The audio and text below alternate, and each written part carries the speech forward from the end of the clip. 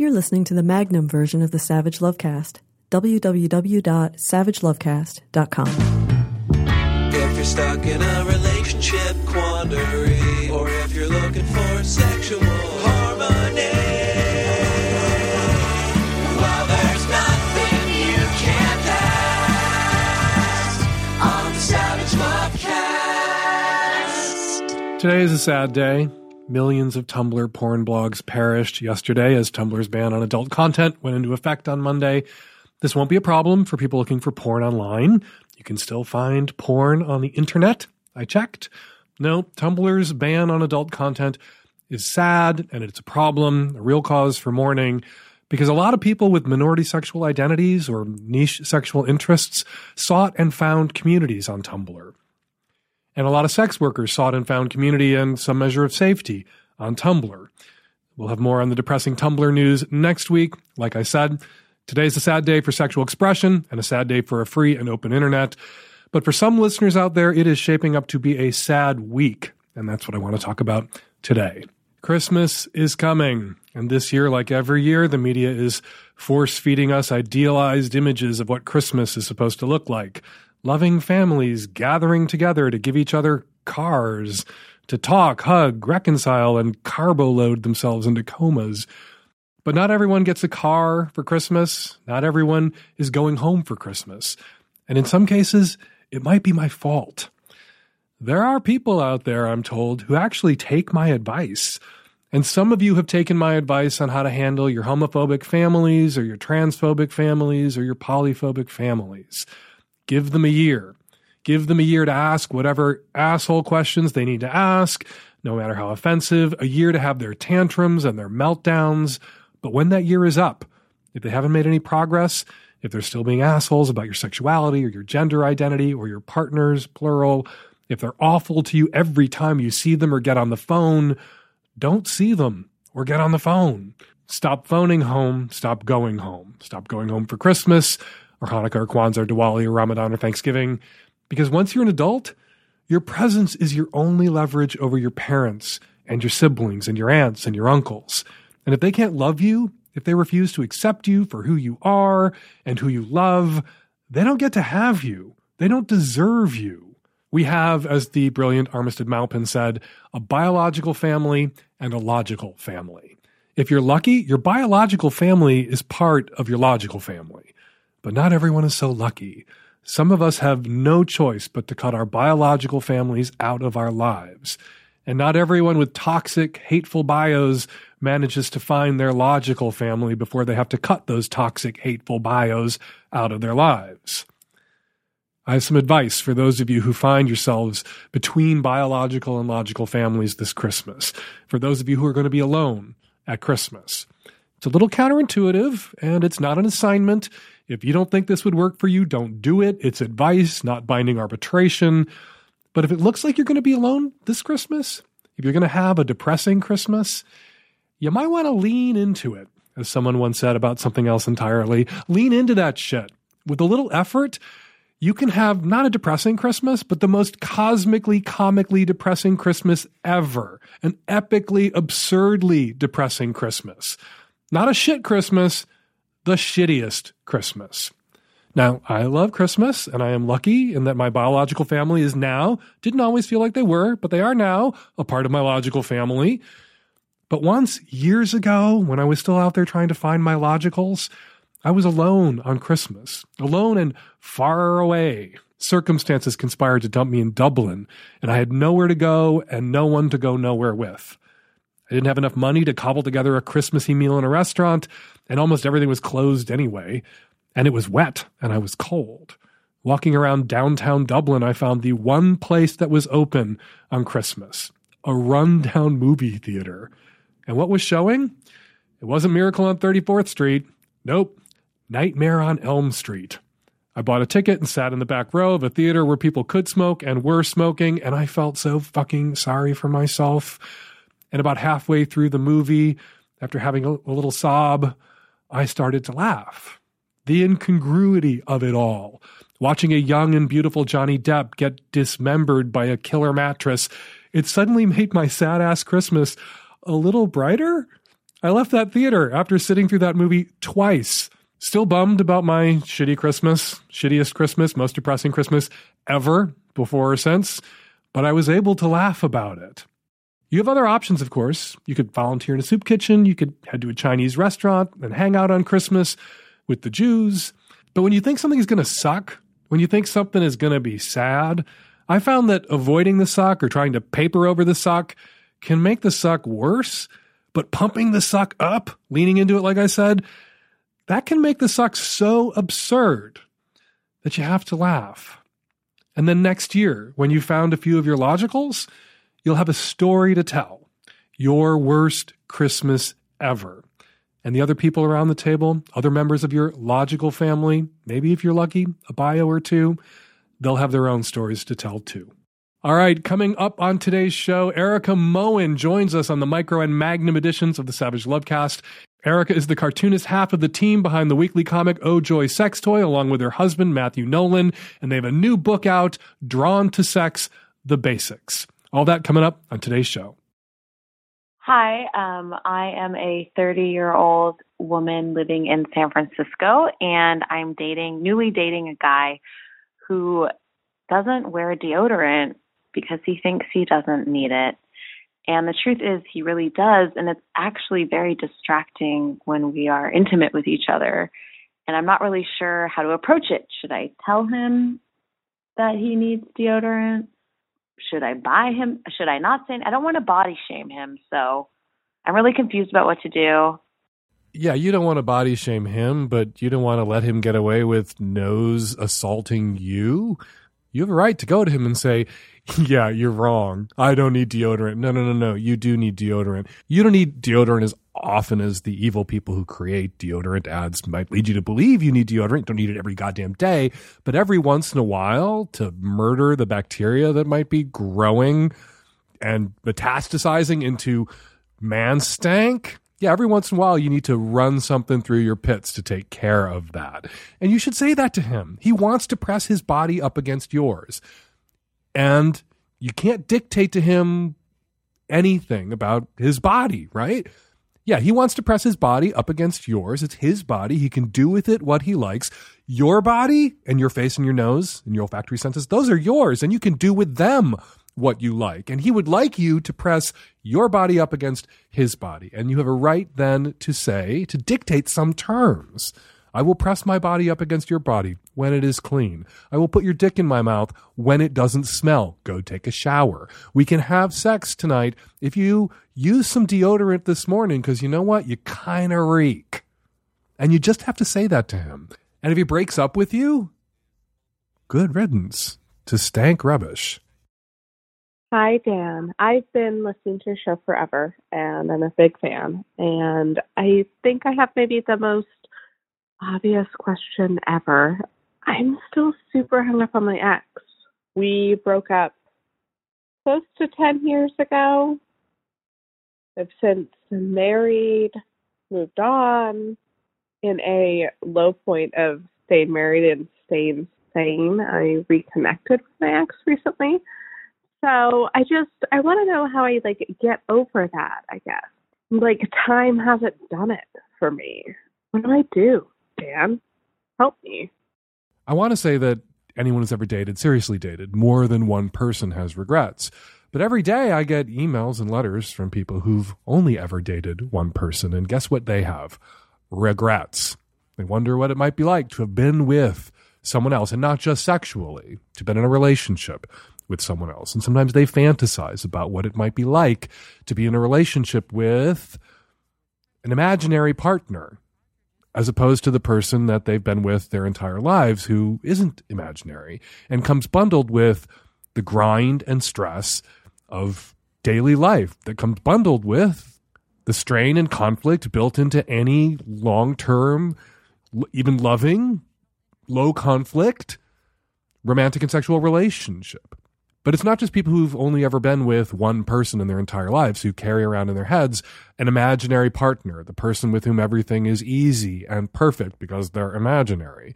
People who've dated and had serious relationships with other people sometimes cast a long ago, far away ex as that imaginary partner. with whom everything is easy and perfect, because what was bad about the relationship, the reason you left the relationship, the 100 million little things about that person that annoyed you at the time or would have come to annoy you over time if you cohabitated with that person and shared the stress and grind of daily life with that person. None of that exists in your imagination when you fantasize about this guy from 10 years ago and the alternate life you might have had with that person had you wound up with that person. But you're with the person that you're with now.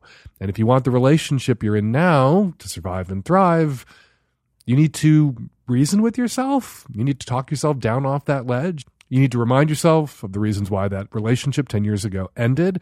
And then you need to tell yourself that there would be things about this person, if you were with them now, with them still, and would make them the person that you look at and occasionally in frustration or just out of boredom, fantasize about the other, the alternative, the life you could have had, the different life.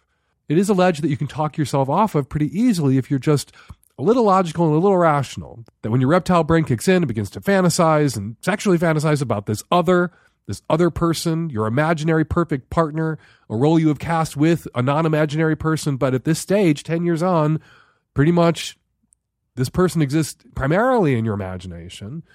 Things with that person would not be perfect. Your higher brain needs to come in and talk to your reptile brain and go, yeah, I get what you're doing. I see what you're doing there. We all need to have our fantasies. We all sometimes want to indulge in this way. But higher brain is here to remind you that boyfriend from 10 years ago farts too. Boyfriend from 10 years ago has annoying personal habits. Boyfriend from 10 years ago may have debts or issues or problems that would drive you up the fucking wall or are similar to the ones about the person you're with now that drive you up the fucking wall.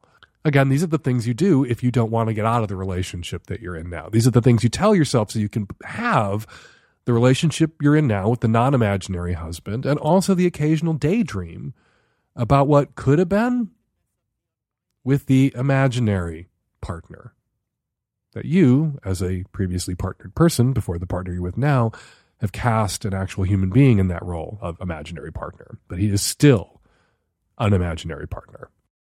Hi, Dan. I need advice on how to talk to a close friend who's likely guilty of sexually assaulting a couple friends in our community. We were both raised in a pseudo-Christian cult that psychologically abused us badly. So we didn't learn healthy interpersonal boundaries, let alone anything about dating, sex, or consent. Due, I believe, in part to bad examples, bad training, no training, a lack of options, and really bad judgment, my friend made a habit in his early 20s of getting involved with underage girls. This would have been about 10 years ago. I'm now hearing that several of them feel they were assaulted, and I believe them. Our community of friends who are still in touch after leaving the cult is understandably turning against him. This guy is essentially a brother to me. I love him, despite his deep, deep problems around sex. He's burned bridges with others who've confronted him about all this. I want to let him know that I can't be a friend to him if he continues to ignore what he did. I'm not sure how to confront him, what expectations to set around how he responds, or how to help him without alienating the rest of our friend group. Do you have any ideas? If your friend can't take responsibility for the things that he's done, if he reacts defensively, if he reacts angrily when others confront him, and hopefully when you have confronted him about these things, you may have to cut him out of your life. He may be irredeemable, perhaps because he's damaged, irredeemably damaged. You give context here that gives context but is not an excuse, that doesn't earn him a pass, that he was victimized in the cult in which he and you were both raised doesn't give him license to rattle around for the rest of his life abusing others. And he, again, has to take responsibility for his actions, for his bad actions, for his perhaps criminal actions. And if he is willing to do that work, if he can recognize the terrible things that he has done and attempt to make amends and better himself so that he does not harm anyone in future, and you want then to be in his life, what do you say to the other people that you know, the other formerly mutual friends who are now just your friends who've cut him out of their lives and have a right to do that. Even if he gets into therapy, even if he takes responsibility, even if he attempts to make amends, the people that he has harmed have a right to cut him out of their lives. But if you don't want to cut him out of your life, what do you say to people that you know who have? Well, you say you didn't give him a pass. You say that you are remaining in his life in part, perhaps in large part, to help hold him accountable. That it is not a great idea for the safety of others that he may encounter in future, for there to be no one beside him, no one in his life who knows him and knows what he's capable of, knows the damage he's capable of inflicting on others, the harm he's capable of doing, and is standing there beside him saying, do better. And my presence in your life is conditional upon, of course, you being and doing better. I know that in a lot of Christian traditions, a lot of evangelical churches, there are accountability buddies around masturbating and idiotic things like that, or looking at pornography, and you have an accountability buddy that you phone, who then, I guess, slaps the dick out of your hand if you're about to masturbate to the porn you just watched on your phone, and then slaps your phone out of the other hand. You can be an accountability presence in his life. Not perhaps an accountability buddy, I think that's a little too cutesy in a case like this, but you can be a person in his life, an anchor in his life that helps ground him and helps to hold him accountable and helps and encourages him to hold himself accountable. But you can't give him a pass. If he won't hear you when you confront him about the shitty things that he's done, if he just wants to have the good of you in his life, or wants to feel like maybe everything he did wasn't so awful because you're still willing just to hang out and shoot the shit or watch the game or go to the movies or whatever, then you're complicit in his rationalizations that may lead to him abusing others in future, and you can't be complicit. So, hold him accountable. If he refuses to be held accountable, cut him out of your life. Hi, Dan. I'm a 33-year-old woman living in New England, and I'm hoping you can help me out. I recently lost a lot of weight. I've been overweight my entire life. My highest was around 400 pounds. But all of a sudden, I can look at pictures of myself, and I look like everyone else.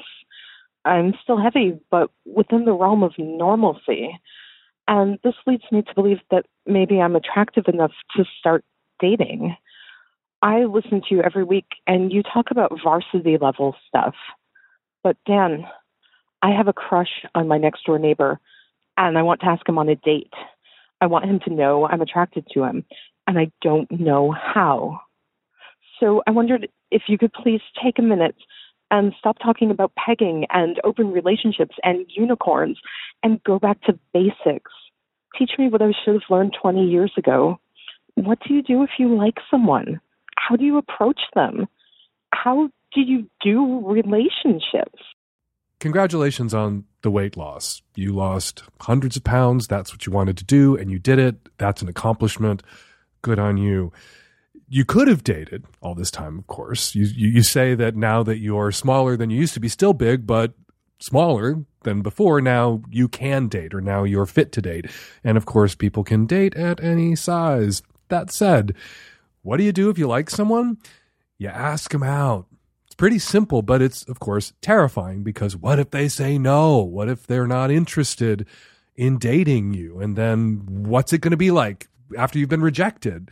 It's going to be awkward, and rejection sucks, and rejection hurts, and everybody gets their fair or unfair share of that shit over the course of their dating and romantic and sexual lives. We all get rejected. Yes, even conventionally attractive people get rejected, and it always really sucks, because you put yourself out there, you make yourself vulnerable, and then that other person, not meaning to be cruel, has to level with you. They can't go out on a date with you and go out on 400 dates with you and say yes when you propose and marry you just to spare your feelings and be with you for the rest of their lives, so that they didn't inflict a little bit of pain at some point in your life. So you might get a no. And I'm of the opinion that it's always best to invite the no, to ask for the no, to say to the neighbor, in your case, I'm sorry if this makes things momentarily awkward or awkward for a little bit, but I wanted to ask you out on a date, and if the answer is no, please say no. I'm a grown-up. I can handle rejection. I'd rather have an honest no than a maybe sometime or to be put off or to go on a couple of pity dates. So if it's no, then it's no. But if it's yes, I'd like to go on a date with you. And then they get to say yes or they get to say no. And if they say yes, then you go out on a date. And then you see what happens after that. Maybe on the date, you'll discover that he only can talk about himself and asks you no questions about yourself and voted for Donald Trump. Maybe you'll discover something that disqualifies him, that extinguishes your attraction to him. Or maybe not. Maybe you'll then go on a third, fourth, fifth date. Maybe it'll work out. Of course, with me using workout not to mean you'll be together for 50, 60 years or the rest of your lives, till death part you. A relationship can last a weekend, a couple of weeks, a couple of months, a couple of years, the rest of your life, and still work out. It doesn't have to end up in the funeral home for a relationship to have been a success. So maybe it'll work out. Maybe you'll go out on a few dates with this guy. You get your feet wet. You'll have some experience dating, and then you won't be interested in continuing to see him, or he won't be interested in continuing to see you, but you'll have this valuable experience, and that'll work out for you. There is another way to approach people that isn't just straight out asking them if they'd like to go on a date and putting your romantic or sexual interest in them on the table. And that's just to arrange to be around them, to hang out, and then see if there's lingering eye contact, see if there's any flirty banter, see if there's a spark. But eventually then the ask has to be made by that person or by you. And at that moment where the ask is made, the rejection is risked. And the hurt then, if rejection comes, is delivered. So you always have to be okay with that, with the hurt. And then how do you do relationships? Oh my God. There are so many different ways to do a relationship. Be kind to each other. Be decent to each other. Be loving and concerned. Don't be a doormat. Don't let somebody walk all over you. Don't tell yourself that there's no other options out there for you when there are 7 billion people rattling around on this planet. You always have options. So you don't have to eat shit just because it took you a long time to find this particular person or work up the courage to ask anybody out. So if you wind up in a relationship with someone like this guy and he turns out to be a shitty person, don't stick around just because it took you so long to work up the courage to ask anybody out. Dump the guy and ask somebody else out. That risk you took that got you this guy, you can take that risk again with some other guy and get a better guy if this guy turns out to be a shitty guy, if indeed you get this guy at all. And my theory of relationships, people are on their best behavior. People really put up this kind of Potemkin Village version of themselves early in a relationship, early in dating, and, people front. And then if you continue to date or maybe you begin to cohabitate, you begin to see the person behind that facade. You also see that person attempting to live up to the Potemkin Village version of themselves that they presented to you at first. So being in this relationship, hopefully you both endeavor then to be better versions of yourselves, to be the lies you told each other about who you were at the beginning, and then be loved despite the fact that both of you know that that's not true. Both of you know that you are not as good as you pretended to be on those first few dates. And then how do you do a relationship? Well, you do it. You keep dating. Maybe you move in together and you figure out how you can live together. You solve the problems that are solvable. You pay the price of admission around the problems that can't be solved, where you stop complaining about them and you just eat them. If they're edible, I don't mean you need to swallow shit or put up with somebody who's emotionally or, God forbid, physically abusive or who doesn't meet your needs. That's not a price of admission anybody should pay. But there may be little ways that this person annoys you. They may have personal habits that drive you up the wall, and no amount of bitching about them changes those things or can fix those things. And so at a certain point, you just stop bitching about them and live with it. And that's the price of admission you pay to be with this person, because they bring so much else into your life that's good. And then, the secret to our success, we just keep not breaking up. That's what I tell people when they ask me, how are you and Terry still together? We just keep not breaking up. That is how you do a relationship over the long term. And that requires patience, forbearance, forgiveness. It also requires joy. There needs to be joy in the relationship. That person needs to make you happy. They need to earn the patience and earn the forgiveness that you will have to extend to them, and they will have to extend to you over time. And they do that by bringing joy and pleasure into your life. Hi, Dan. Cis, straight, mid-30s male from a largish Australian city here, calling for, first time, long time. I'm in a long-term monogamous relationship, and my girlfriend recently brought up Doggity Style, which she called it, with her on all fours, me positioned behind her and entering her vaginally from behind. My concern is, how did she find out about this now, and the fact that she likes it after almost 15 years of us just having sex in the normal position? We have a very trusting and open relationship and can talk about these sort of things well. So when she says that she didn't learn about this through an affair with another man, I believe her. It leaves viewing online porno videos or talking about our sex life with other people as the only other ways that she may have learned about this. The former I consider cheating, and the latter I'm not really comfortable with. So my question is, are there any other ways that you could suggest that she may have learned about this position? And can you suggest any ways that I can bring up this topic and the fact that I've had to fake my orgasm each time that she's asked for Doggity without sounding like I'm kink shaming, which I don't want to do. But I do want to find a way to get past this because she's probably the love of my life. Keep up the great show. I enjoy your show week to week.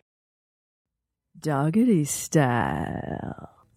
I wanted to bring you in because we were just debating whether or not this is a fake call.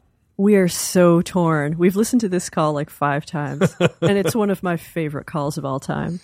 If it's a fake, he's a good actor. Yeah. He sells it. Yeah, totally. The waver in his voice, the bizarre use of a slang that doesn't seem to be real, Doggity Style. Hey, Australians, is that a thing? No. I don't think it's a thing. We did a little Googling. I texted a friend in Australia. Nobody calls it Doggity Style. And I can't imagine someone who's a longtime listener to this show. Not that you really hear people use the expression doggy style very often. It's just like sex. It's a common position. It's common and vanilla. It's not like a freaky, kinky. No, it's not like something only people who've watched pornography could possibly know about, like spitting into someone's mouth. That's a good idea. This is sex that people have. And even people who are virgins, who have never watched porn and never spoken to a friend, are familiar with this position. If by only actually seeing dogs do it in the street.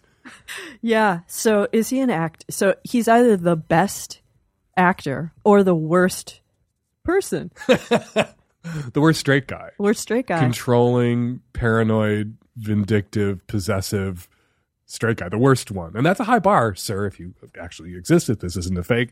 Being the worst straight guy, the worst boyfriend, that bar is so fucking high the International Space Station barely clears it. So let's proceed as though this person's real, and let's also beg the listeners that this is not a challenge. Please don't try and call in with your fake questions. I'm pretty sure that I catch them all, but please don't try to trick us. Yeah, not that we lose too much sleep over it. I don't, because if it's a good fake question, every question is a hypothetical to every listener but one. So if the rare fake slips through, that's fine. But the obvious fakes, and what makes this, if he was chortling or there was any sense in his reading or the asking of the question that he was amused by it, then it would we would go, oh, fake, and just discard it. But he sounds so fucking sincere. Yeah, and he's really worried that his girlfriend might be watching pornography or talking to her friends or having an affair. Well, he ruled out affair. He believes that she hasn't cheated on him. But the idea that you could be, he says, one of the things he says, and he sounds like he means it, is longtime listener. And the idea that you could be a longtime listener to this show and regard glimpsing at pornography long enough to find out about this doggy style position that everybody already fucking knows about and regard that as cheating, that doesn't seem credible. It's incomprehensible. And that you could be a longtime listener to the show. There are a lot of people out there who have this attitude, right? That you shouldn't talk about us with your friends. And that is actually kind of a controlling behavior, and it's not fair and it's not right, because we have to be able to confide, not in gossips, not in just any asshole, in trusted friends about our relationships, including about the sex lives, the sex we have in the context of our relationship, because sometimes we need to be told we're being used or abused or badly treated. And sometimes we need to vent. So the idea that a longtime listener, not just some asshole on the street, because I think there's a lot of assholes on the street who take that position, don't talk about our business to anybody, but some longtime listener to this show would regard chatting with a friend about your sex life and finding out from this friend that there's not just one position, that you can actually do this vaginal intercourse thing in another configuration. Jeannie, I've got to tell you about this new position. It's called Doggy Style. Sometimes doggity, most often doggy. Yeah, that also just seems not credible. Yeah. All right. So are we just not proceeding as though it's real? Like we're just going ahead like it's fake? No, okay, it's real. Sir, you're an asshole. And you need to apologize to your girlfriend. And you need to stop lying to your sex advice podcasters about the kind of relationship you have. You say it's an open and honest relationship, and yet you can't ask your girlfriend where this idea came from. It probably came from, again, if this is real, she's bored. 15 fucking years of getting fucked in the exact same position. She's bored. Or maybe you grew a beard and she doesn't want to look at your face anymore during sex. That could also happen. Maybe we should tell him about some other positions that they could do. Blow his mind. Reverse cowgirl. Wheelbarrow. And you listen to the show. What if your girlfriend listens to the show and heard about a sex position? Like, sex is something that people talk about, even if they don't talk with their friends about it. It is a topic of conversation. It's covered in magazines. Maybe she read it in Cosmo. Is she not allowed to read Cosmo either? Not allowed to Google sex or sex positions and look through the results that she might get? So she's allowed to talk to her friends about sex. She's allowed to watch some pornography to learn about sex. And she's allowed to ask for whatever sex position she wants. And you, as her longtime boyfriend, you have to at least have an open mind to what she's proposing and go for it. And she didn't ask you to lay down so she could shit in your mouth. Just for doggy style. It's a slippery slope, Dan. Yeah, it's a hop, skip, and a jump from doggy style to shitting down my throat. All right, so take it easy, Lee Strasberg. All right. If you're a fake, well done, bravo. We entertained your fake. If you exist, boo, hiss. Boo. You have got to be a better human being and better boyfriend than your call reveals you to be. You have got to work on the person that you are, and you have got to let your girlfriend be the autonomous individual with a right to a zone of privacy that might include watching a little pornography, which might include chatting with a trusted friend about her sex life, including her frustrations about her sex life, and then coming back to you from that conversation with a suggestion from that friend that improves your sex life. You should be grateful, not angry. Dude, don't stop being a listener, but stop being an asshole if you're a listener at all. Again, hard to square longtime listener with the premise of this question. Hi, Dan and the tech-savvy at-risk youth. I am a straight cis female living in the Southwest. I'm a teacher, and I have students who are older, 20, 21 years old, and I had a situation happen where one of these students, who is 21, graduated earlier this year, and a couple months after graduation, I got a message from him early on a Sunday morning. This was a couple months back now. It was pretty sexually charged. It was pretty intense. It was about 7 a.m. And he was saying, that he found me hot and that he just wanted to come over. No one would know. It was almost like begging, kind of tempting as it was at the time. I had been celibate for over a year. I said no. And then it was like, that was it. Nothing continued. It was just kind of like 0 to 100 randomly on this Sunday morning. And then nothing. And I think I even asked him, like, are you drunk? Like, what's going on? And he insisted he wasn't.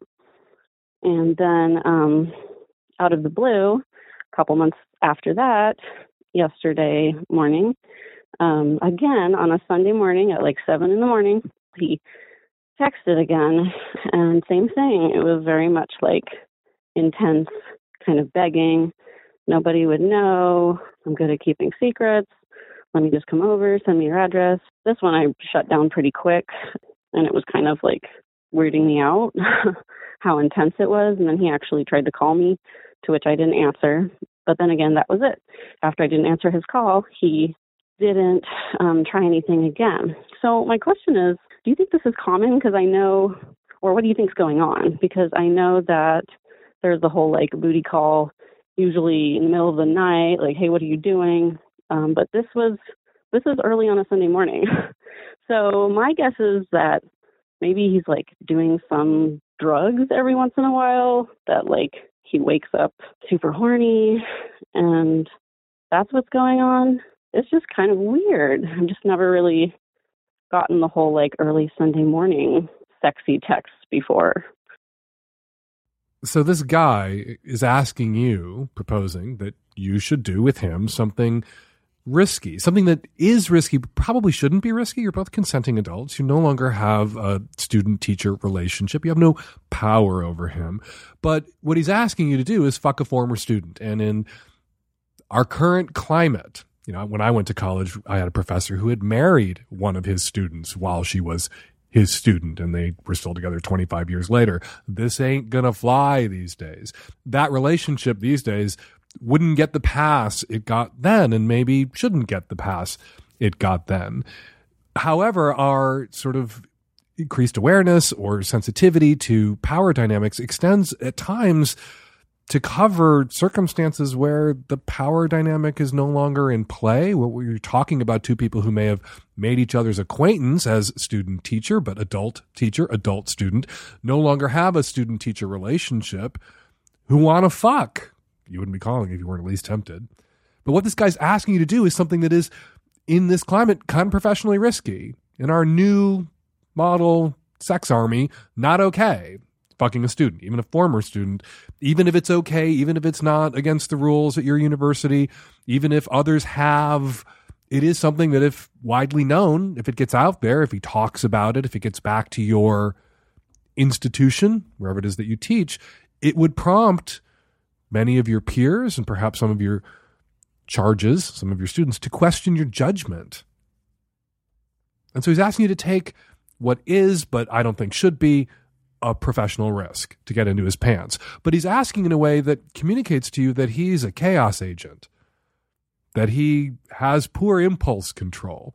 He isn't calling you on a Thursday or texting you on a Thursday afternoon and saying, look, when I was your student, I was really attracted to you. I'm not your student anymore.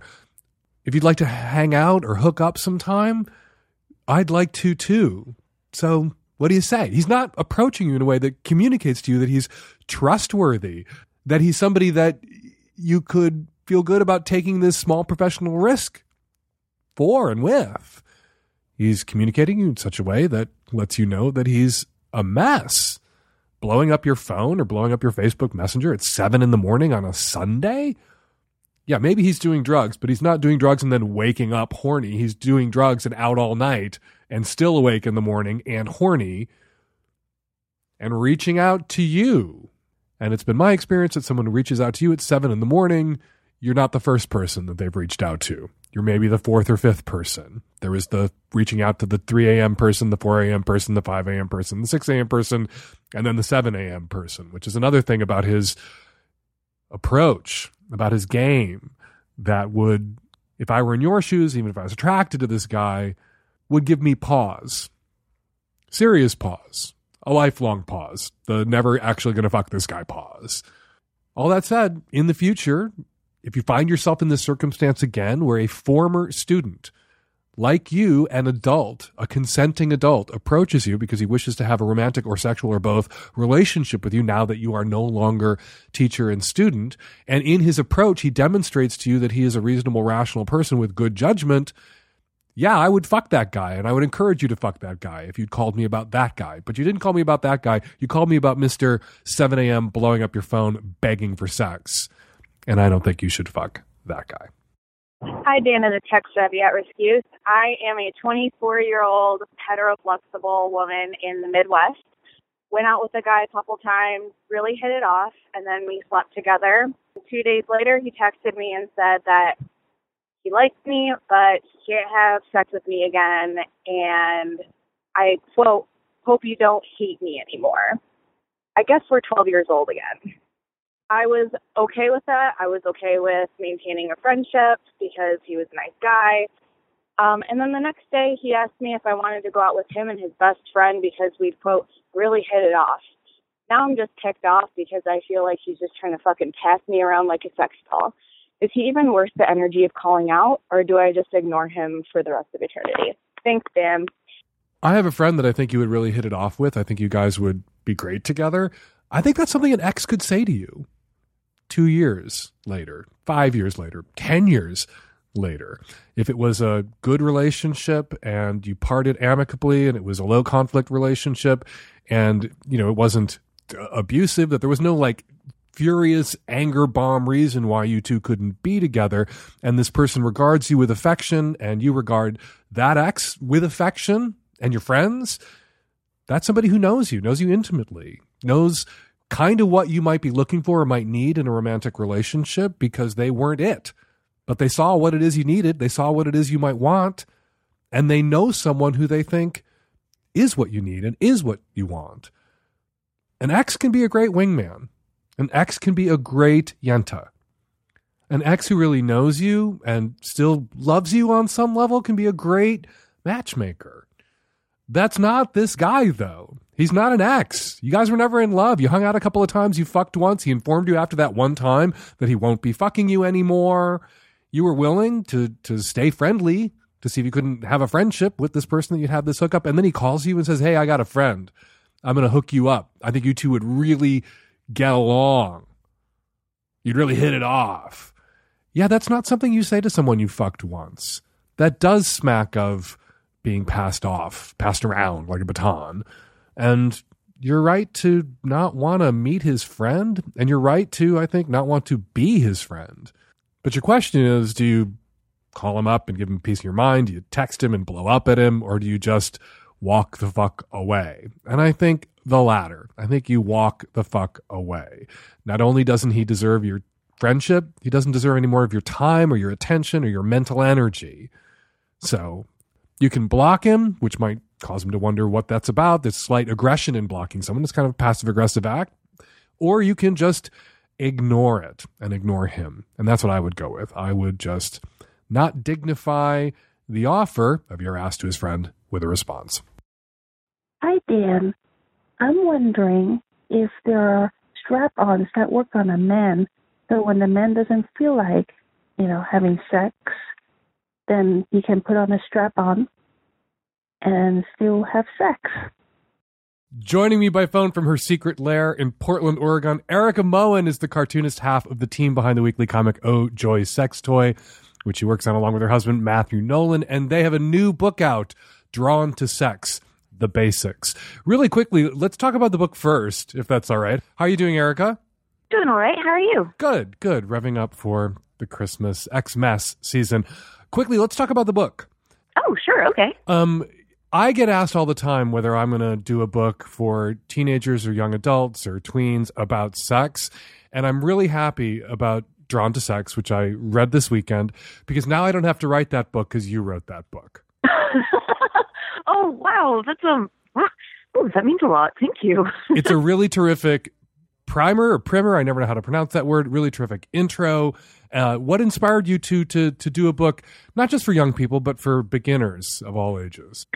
Because we all are beginners at some point. And even when you're well into your decades, you're still going to be a beginner at something. So I just, it comes from back when I was first learning about sex. And as I continue to learn about sex as a 35-year-old, and just really wishing I had a really friendly place that would kindly explain how things work and be really accessible, with drawings. Because I remember when I was learning about sex, I would hear descriptions of stuff, and I could not imagine how body parts fit together or how these sex toys worked this way or that way. And so having an illustrated guide that there's no questions, you look at this and you see exactly how it's working and how things go in where. And, so whether you're in your teen years or whether you're 40, there's always something that you don't actually know about yet. And there's some newfangled sex toy that you're like, I I don't even comprehend how you start to use this. And it's like, oh, look, here, it's drawn. You can see it. So who were the readers that you were thinking about as you guys worked on this book? I know that when I work on a book, I usually have a reader in my head that I'm addressing. Who were you addressing? Well, okay, I was kind of thinking people who are beginning to learn about sex. And in my head, like, I'm more comfortable saying late teenagers because I don't know what the ethics are of, like, giving younger teenagers a book of explicitly drawn sex. So in my head, they're more like 17, 18 and onwards. But, you know, Erica, I can't help it. Hey, Erica, yeah. you know that platform on which you publish your work where you can find OJ Sex Toy, the internet? Yeah. I have no control. 15-year-olds have access to the internet and all the pornography on it. I think you can safely say that this book is appropriate for 13-year-olds, 14-year-olds, 15-year-olds, 16-year-olds. And it's a great bit of counter-programming or complicating programming for a young teenager or tween who's already watching internet pornography on their phones. Yep. No, fair enough. Okay, for parents out there listening who might be thinking about ordering Drawn to Sex, the Basics, and of course at Savage Lovecast, parents are the best and most progressive, sex-positive parents in the world. What does it cover? You know, your comic, if you go look at OJ Sex Toy, you'll talk about bondage and piss play and cuckolding. You talk about and write about and draw about and invite other artists and cartoonists and writers to write about and draw about every different form of sexual identity, gender expression, sexual interest, kink. What are they gonna find in the book when you hand that book to a 15-year-old? Okay, well, so we cover kind of some of the basic stuff, like this is how a penis works, this is how a vulva works, this is how conception stuff works. But then we also we talk a lot about birth control. And then we really tried to go into the pleasure of sexual activity, and not just like with fucking somebody else, but just like on your own and getting to know your own body. And we also do, like, we really try to make an emphasis of saying, also, you don't have to be sexual. If you're not feeling it yet, like, you do not have to do anything you don't want to do, whether that's right now or for the rest of your life. And we would talk about like the sexual response cycle, sexual fantasies, you know, stuff that just gets you used to thinking about how your specific body is going to function, whether you're solo or whether you're partnered up. And then we explain how to be sexually intimate with other people. And, you know, of course, there's obviously like penis and vagina penetration, but we include everything else, like mutual masturbation and anal sex and oral sex and anal sex. And queer sex. And sex toys. And queer, well, yeah, like the whole book is pretty queer. It's not very, it's not super hetero focused. We really try to avoid gendered language. So we're just talking about people who have different types of bodies. So we've got people with vulvas and how they can use their bodies and their vulvas this way and that way. And then we've got people with penises and how they can use their bodies this way and that way, and like different ways you can team up regardless of what genitalia you have. So it's definitely like, I think the book is very, it's very queer. I think so too. I loved it. And full disclosure, I'm one of the people that you dedicated the book to, which came as a real shock to me when I opened it up. And thank you for that. But I recommend it if you're a parent out there listening, or you're one of those parents who writes me every once in a while imploring me to do a kind of a sex guide or how-to or manual for teenagers and post-pubescent kids. Stop asking me to write that book, because Erica and her husband Matthew Nolan have written that book, Drawn to Sex, the Basics. All right, let's talk about the question. So, right. What is there a strap-on that a man can strap on when he doesn't want to have sex, so that he can have the sex he doesn't want to have? It's kind of a conundrum, kind of a paradox. He doesn't want to have sex. I think what she means is he can't get hard or just isn't horny right now, but is willing to basically sexually engage, to have sex with his partner. She would like, or he would like, to be penetrated. Are there strap-ons that penis-having people can strap on over their penises? Yes, the answer is yes. And I also want to add another scenario in which that might come up, is that maybe they were fucking and the guy came and like now he's spent, but he's still game. He still wants to go some more. But so the answer is yes. Personally, I don't actually have personal experience with this, neither does my husband. So I had to do a little bit of internet research. And what I found is Early to Bed, which is early2bed.com, has a harness called the Vibe Harness. It's $50, and it's vegan friendly. And yeah, I think it's a regular harness, meaning like it's typically made for people who don't actually have a penis. But if you have a penis, there's space to shuffle aside and tuck things over. And yeah, you just strap on a regular old dildo and then you can go to town. And then over on, what was it? Oh, goodvibes.com. I found one called Spare Parts Deuce Male Harness. And early to bed really keeps gender neutral language. So regardless, like if you have a penis, it doesn't say like man, it just is like for your penis. Over here for the Spare Parts Deuce Male Harness, like it very much is like this is for men. And it very specifically is designed to hold a bio dick kind of out of the way, although in a pleasurable way. It says the little thing that holds the bio dick, acts as like a soft cock ring. Anyway, and you plug in a regular old dildo in the regular old spot, and then you go to town on that. There's also strap-ons that you can strap on your forehead. There are gags, if you're into BDSM, that have a dildo that protrude from them. There are strap-on to your thigh strap-ons, which is a dildo attached basically to a Velcro strap that you wrap around your thigh. You have lots of options for sex toys, but if what you want to recreate is, standard issue penetrative sex, sort of, kind of, with a strap on, missionary position or some other position, maybe that Doggity Style position the kids are talking about these days. You can do that with a strap on. And you do see a lot of that. I listened to this question and I immediately wanted to call you, partly so we could talk about Drawn to Sex and then just knock this question out really simply and easily and quickly, because it's kind of a simple, easy question. But you will see porn out there that features more guys wearing strap-on, sometimes in a sort of a chastity situation where the guy is wearing a cock cage, and so he's not allowed to use his dick, but the partner wants to be dicked, so they're using a strap-on dick. But there are also people out there, and credit to them, I used to say this years ago, and I'd get a lot of hand-wringing, grief, tear-stained emails, which I didn't think was possible, but write about this and you'll see that a tear-stained email is a possible thing, suggesting to guys who are insecure about their size, or who know that their partners have been with people who are bigger, and partners sometimes miss that like crazy filled up feeling, that you can provide that feeling to your partner, whatever your size is, if you strap on the biggest possible penis available to you, which is the penis from the penis store. Yeah, and also, like, there are hollow dildos that are designed for somebody with a cock to put their physical cock inside of it, and then they're just, like, they're penis extenders.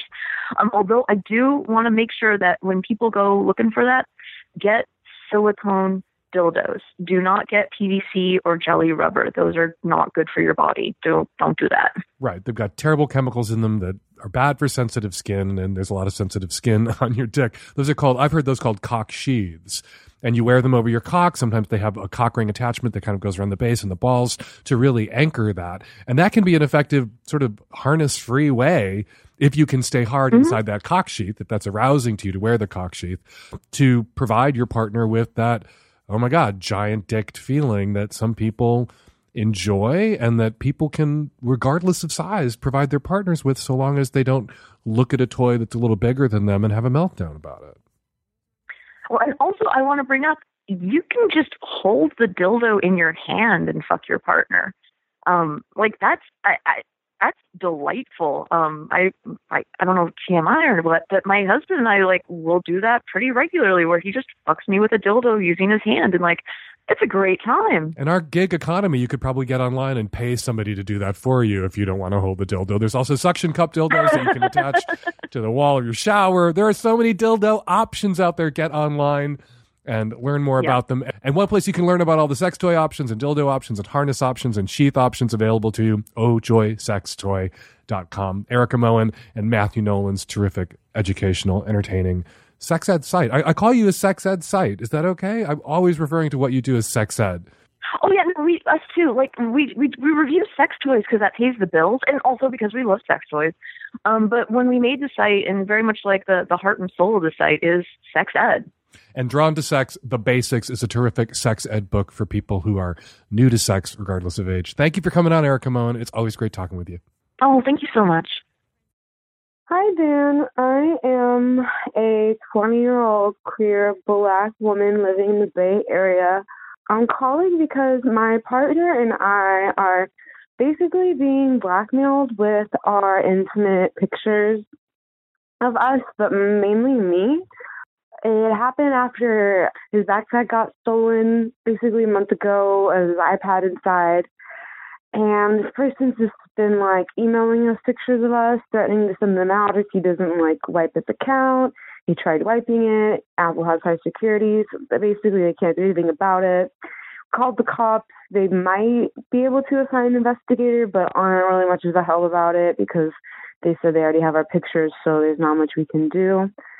I'm wondering if you have any advice, or maybe know any of the listeners, have ever had this kind of situation happen with someone threatening to send out pictures of you to your contacts, a lot of family and professional contacts on there.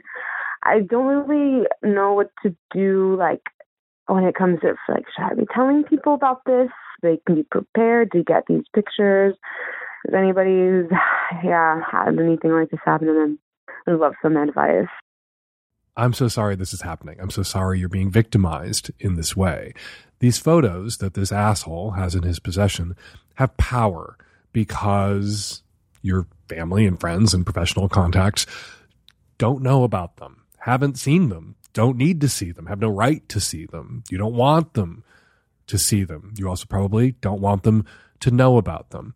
You can drain a lot of the power out of those photos. You can take a lot of the power back from this motherfucker, not by sending the photos, not by showing them yourself, but by letting your family and friends and even professional contacts know about them.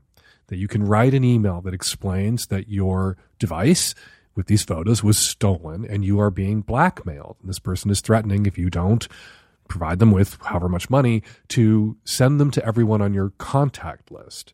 It is really common for people to take photographs of themselves and take photographs of their lovers. The majority of us swap dirty images and sexts with our partners. So you two aren't doing anything wrong. You aren't doing anything that anyone could describe as abnormal. It is normal. It is the norm for people to take and swap dirty photos. And not just with intimate partners, not just with people they trust, often with people they don't know.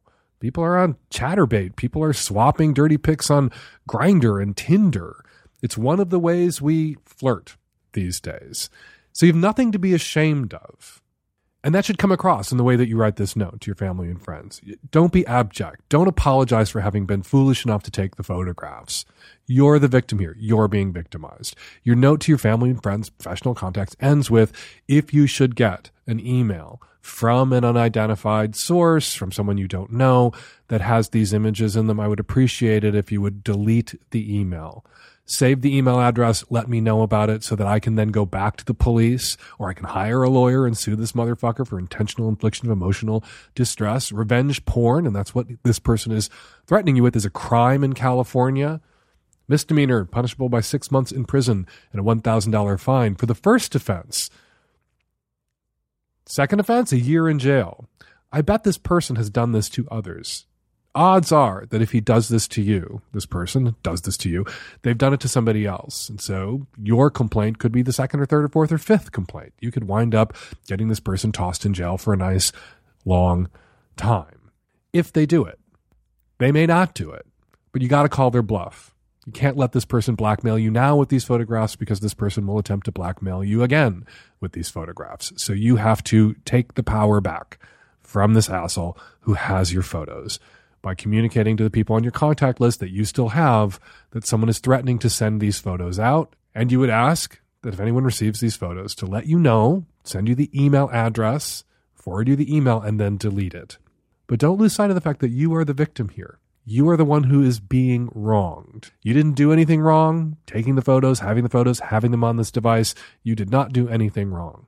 And anybody in your life, any friends, any family, any professional contacts who may receive these photos, who treat you like you're the bad guy, that's not a friend you need.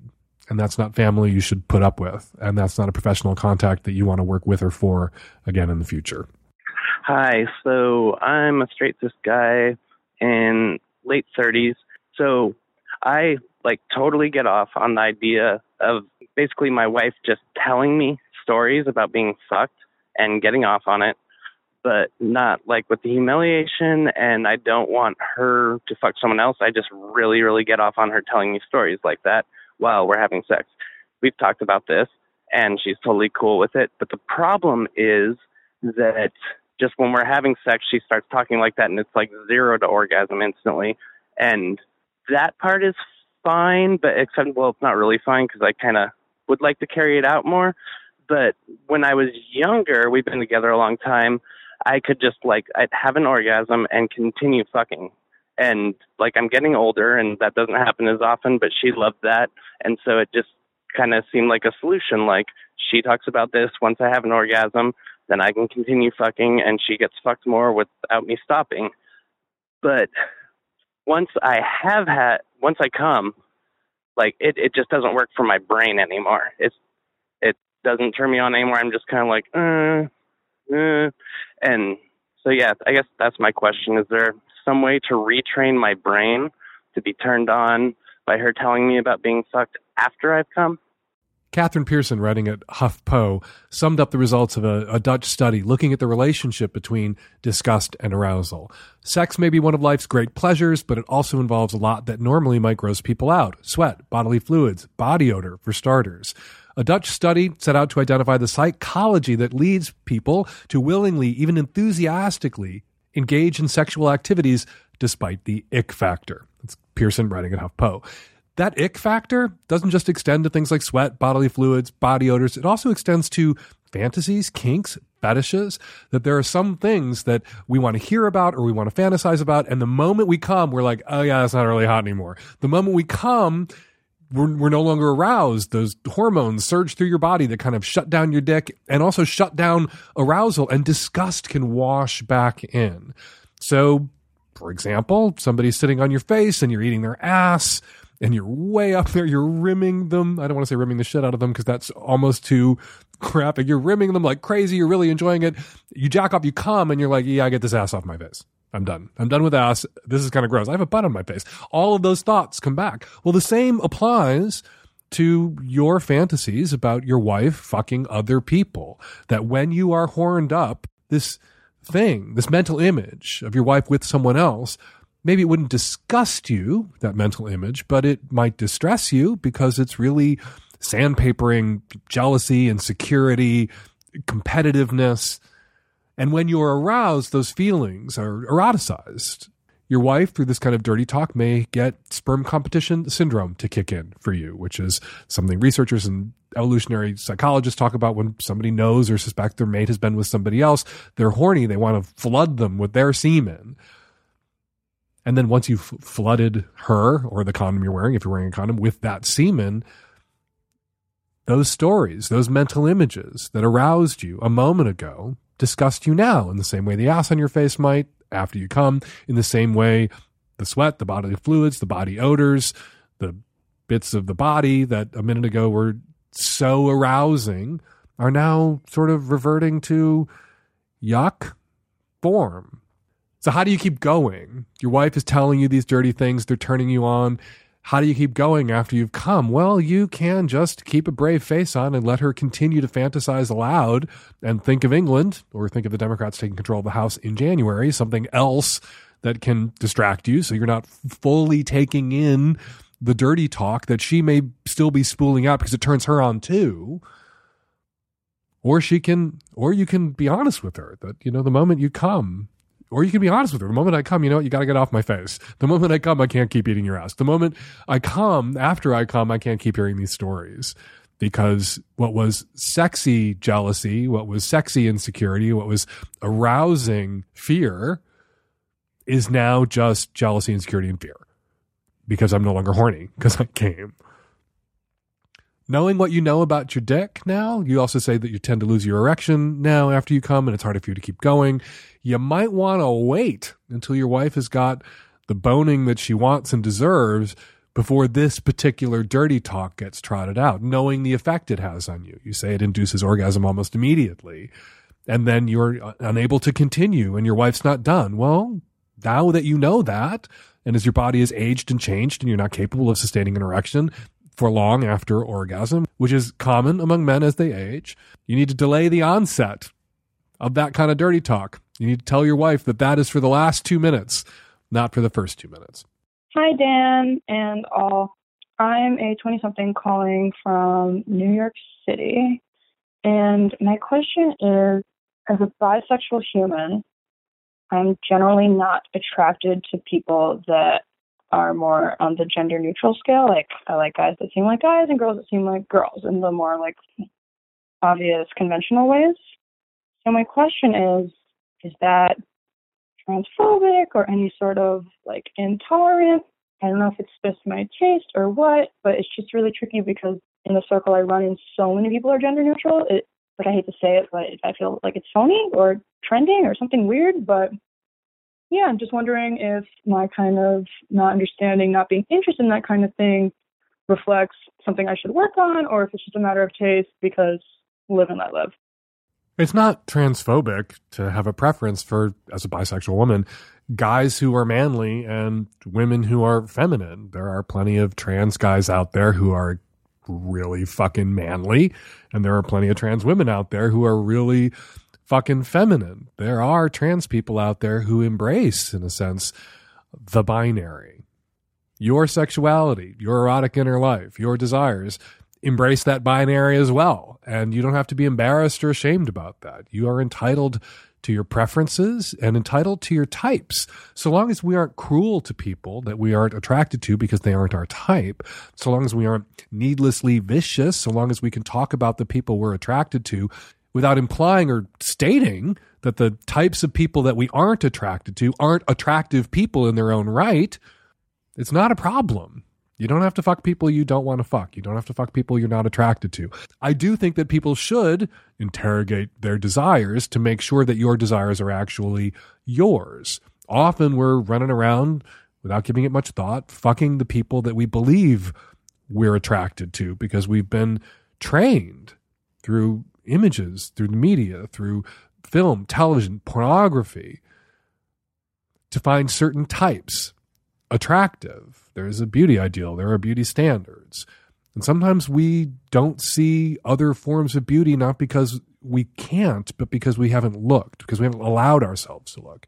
But if you've interrogated your desires, if you've really drilled down, if you've made sure that the people you're sleeping with are the people you want to sleep with, not just the people you've been told you should want to sleep with, no apologies. Sleep with the manly men and boyish boys you're attracted to. Sleep with the womanly women and girlish girls that you're attracted to without apology, but also without assholery. Hi, Dan. My name is Liz. I have a hot take on people who like spicy food. I think because it's a pain thing and not a taste thing, that if you really like spicy food, you have to be a submissive. You have to get joy from being a sub. Please ask your listeners. I want to hear a poll, and I want to hear your take on it. There are people out there who ingest spicy stuff as a stunt. There are people out there who will take some like crazy hot pepper sauce and put it on their tongues just to show that they are tough enough to endure the pain. I don't think they're subs. They're just, I don't know, adrenaline junkies. And I don't think average, ordinary, regular people who like a spicy curry are submissive to the Indian restaurant down the block that delivers. This doesn't work for me. I don't see it. You sound like someone who prefers bland food, who wants to pathologize by sexualizing other people's preferences for spicier entrees than you enjoy. But you wanted a poll. You wanted me to invite other listeners to weigh in. If anybody else out there has an opinion about this really strange suggestion that people who enjoy spicy food are masochists and submissives, give us a call, 206-302-2064. Hi, I'm Canadian, and I'm 75, although I feel like I'm 57. And I'm divorced.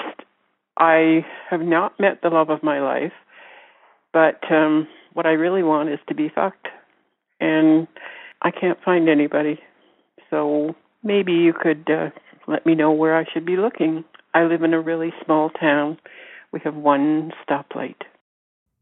First, the bluntness. I'm going to open with some blunt talk.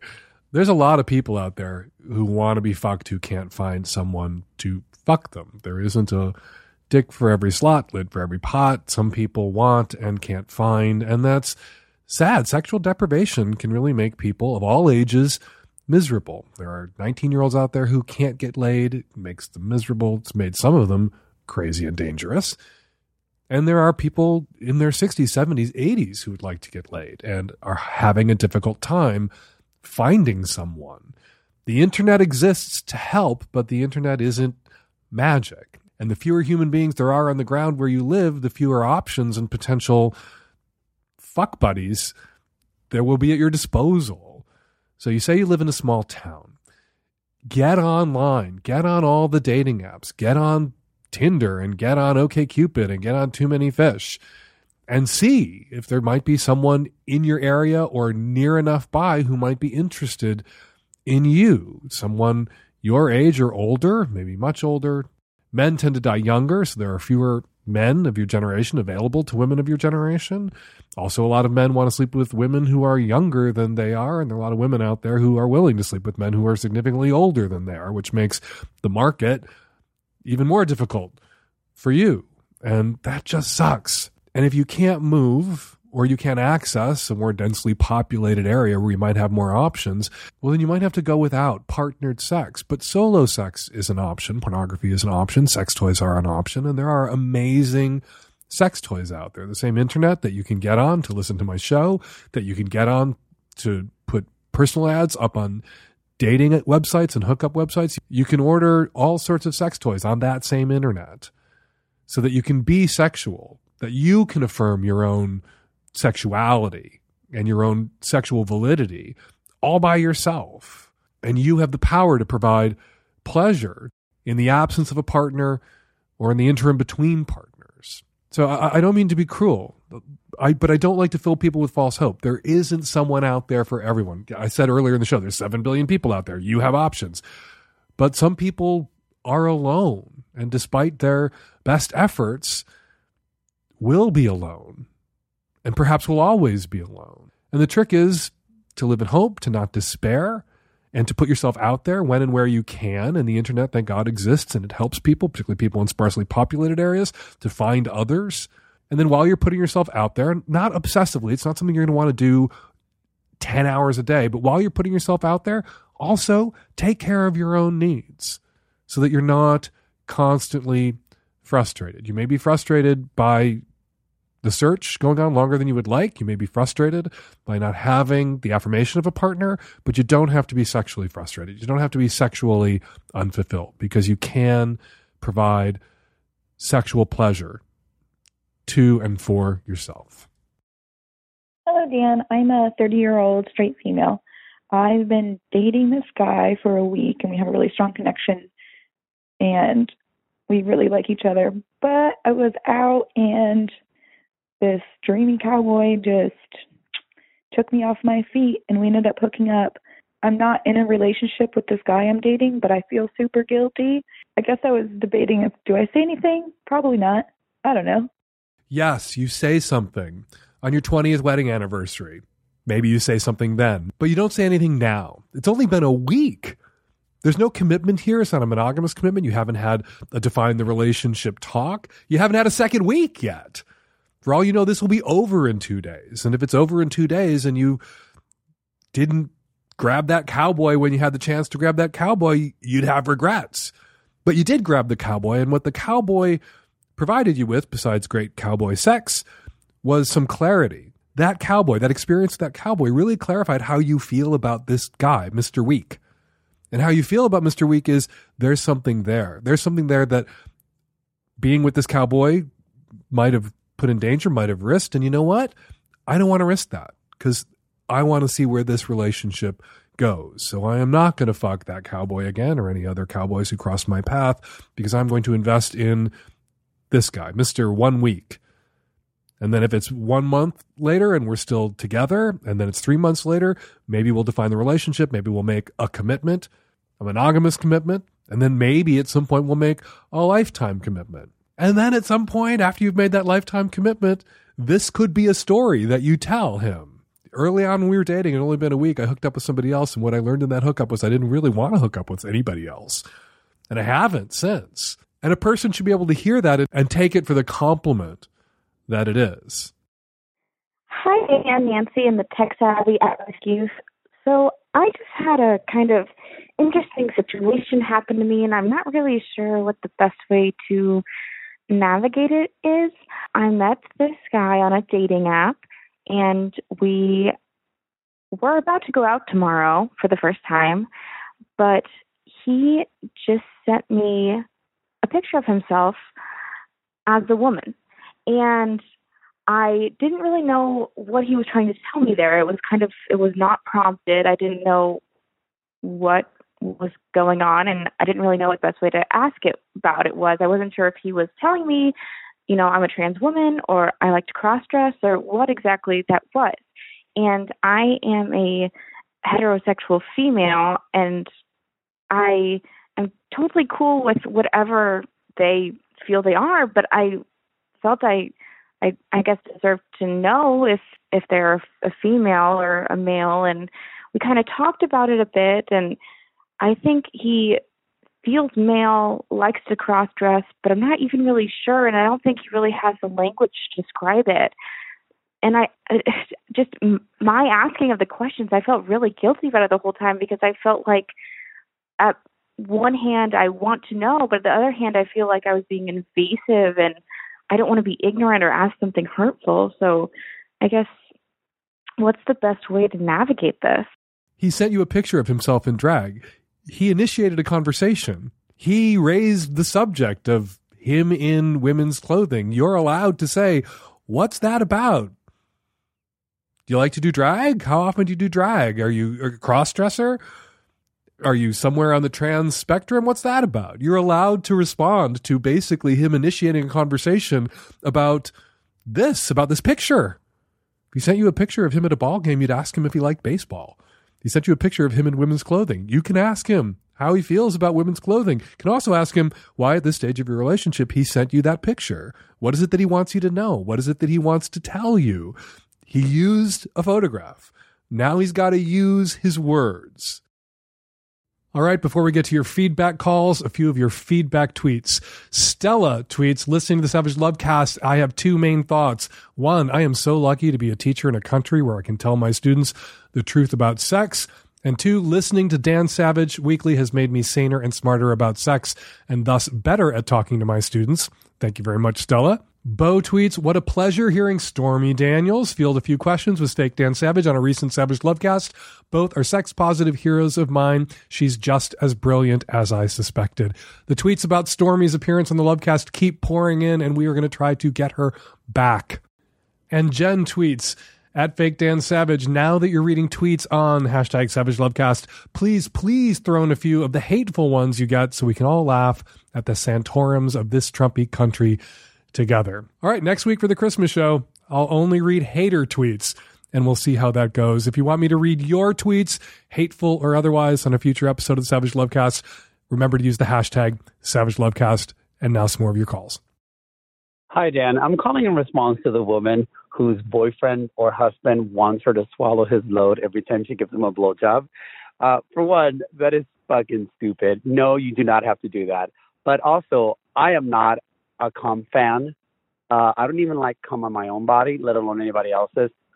I have a very difficult time swallowing, and I've only been able to do it once. And the only way it worked out, I was lying on my back, and I was kind of getting my face fucked, in a way we can say.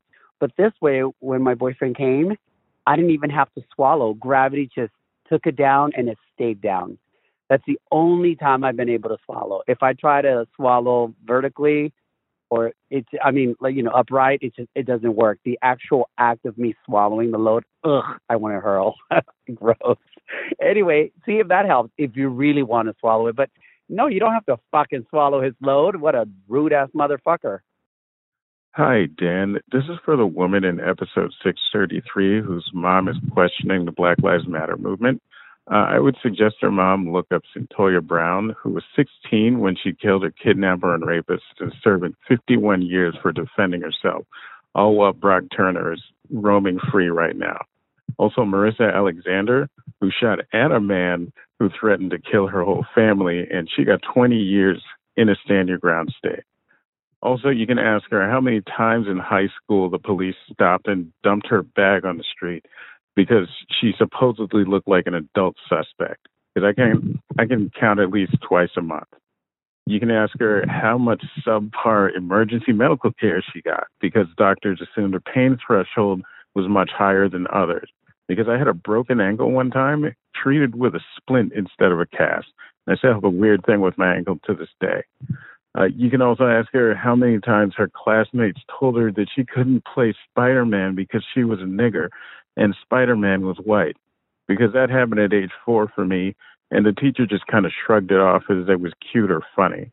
Ask her how many times a bartender called her a nigger multiple times and then kicked all of the white people out of the bar who didn't know each other while the owner watched, because that just happened this past Sunday. And don't even get me started with redlining or the birth of gynecology or the Tuskegee experiment.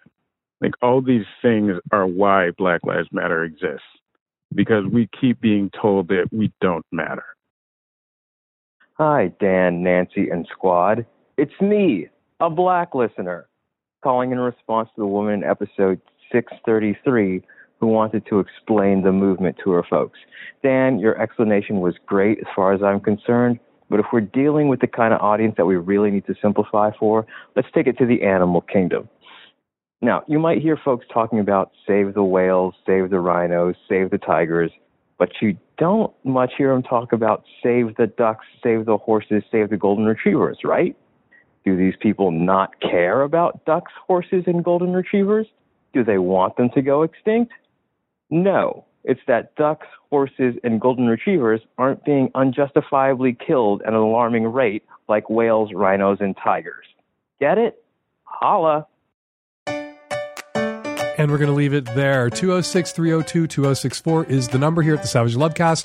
If you'd like to record a question or a comment for a future show, give us a buzz. 206-302-2064. Last month, folks in Seattle, Portland, and San Francisco were lucky enough to catch the opening weekends of the 14th annual Hump Film Festival, where audiences got to enjoy 21 new dirty short films and voted for their favorites. Now Hump is going on the road. The Hump Spring Tour will be starting in late January 2019.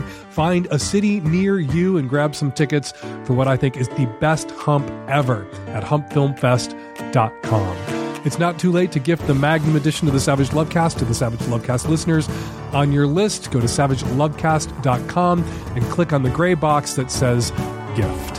Follow me on Twitter at FakeDanSavage. Follow Erica Moen on Twitter at Erica with a K, Moen, M-O-E-N. The Savage Lovecast is produced every week by Nancy Hartunian and me and the tech-savvy at-risk youth and Nancy. We'll all be back at you next week with another installment of the Savage Lovecast. Thanks for downloading.